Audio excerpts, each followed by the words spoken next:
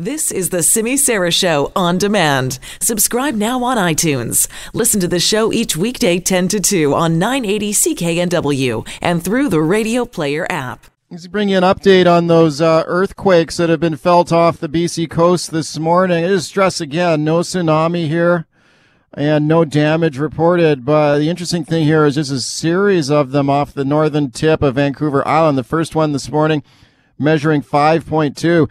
Then the second one measuring 5.6, and the latest one provisionally measuring 5.8. So that just happened a few minutes ago off the coast of Port Hardy on the northern tip of Vancouver Island. Again, important to stress, no tsunami expected, no reports of damage.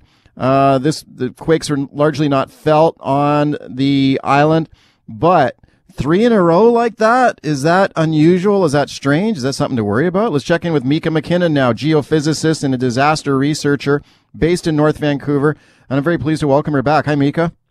Hello. Good to talk to you. Thanks again for coming on. So 3 in a row here off the northern tip of Vancouver Island. Is that, I start wondering, is that building up to something bigger, or do earthquakes work like that? So earthquakes you can kind of think about being like a pile of puppies, and when one of them shifts and smacks the other, they shuffle and move around. And most of the time they just kind of settle back down. But every now and then one puppy smacks another on the nose and they all erupt into chaos.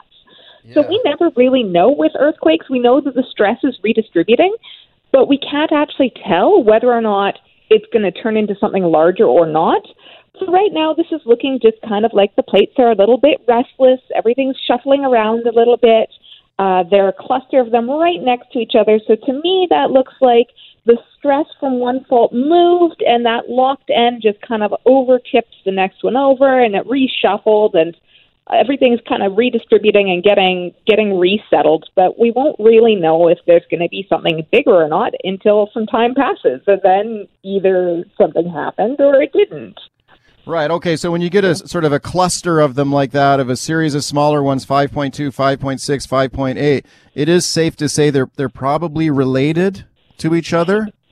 These ones are they're right on top of each other, and they're right about the same depth. They're all about 10 kilometers depth. And if looking at, so the entire surface of the Earth is a bunch of tectonic plates, and we usually think about we're on the North America plate, and then there's the Pacific plate coming crashing towards us. But in between the two, right off the coast of Vancouver Island, is the Juan de Fuca plate. And these are all happening right in the north tip of the Juan de Fuca plate. And it's probably some sort of interaction happening there of fairly deep down. So maybe the plate is caught up a little bit and it's buckling and grinding a little bit. Everything is moving about the same rate your fingernails grow. So we do expect we have about 5,000 earthquakes a year in Canada.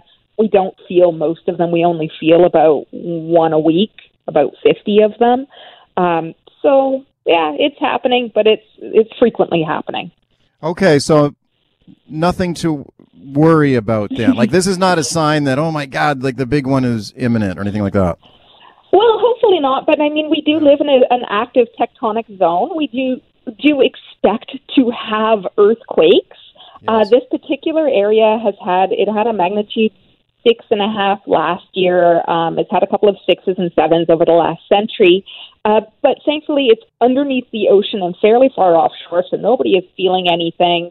And there's side-to-side motion on this particular set, so they're not generating tsunami, which is great. Right. But I always see it anytime we've got this sort of activity, it's a good reminder of, are you ready for earthquakes? Do you have a pair of shoes under the edge of your bed? Are your bookcases attached to your wall? My favorite bit, particularly this time of year, do you know your neighbors? If things go really wrong, they're your first responders. Do you know who they are? And can you help them with their kids, or can they help you find your pet? Just, invite them over, get to know them. That's some disaster preparedness. Okay, so it's a good excuse for throw a Christmas party maybe then. Exactly. Happy holidays. We live in a seismic zone. There's some earthquakes going on. Let's all live. Okay.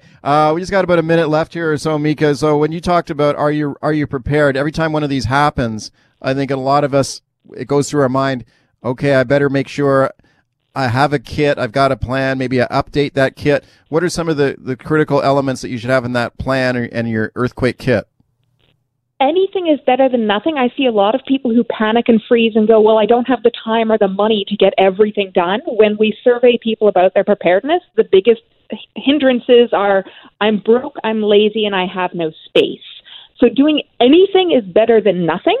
Even if you just think about things as a little bit more preparedness, ideally you want to be able to take care of yourself for up to 3 days. Because it might take us some time to get all of our response in gear. Do you have some food you can prepare without any electricity? Right. Do you have water on hand? Okay. But to me, do you have shoes under the edge of the bed? So if there's an earthquake and everything falls over, you're not going to slice your feet up trying to get anywhere. Do you know your neighbors so you can help each other out? All right. Mika, thank you for that. Absolutely. Have a fantastic holiday. Thank you, Mika. Same to you. That's Mika McKinnon. She's a geophysicist and disaster researcher in North Van.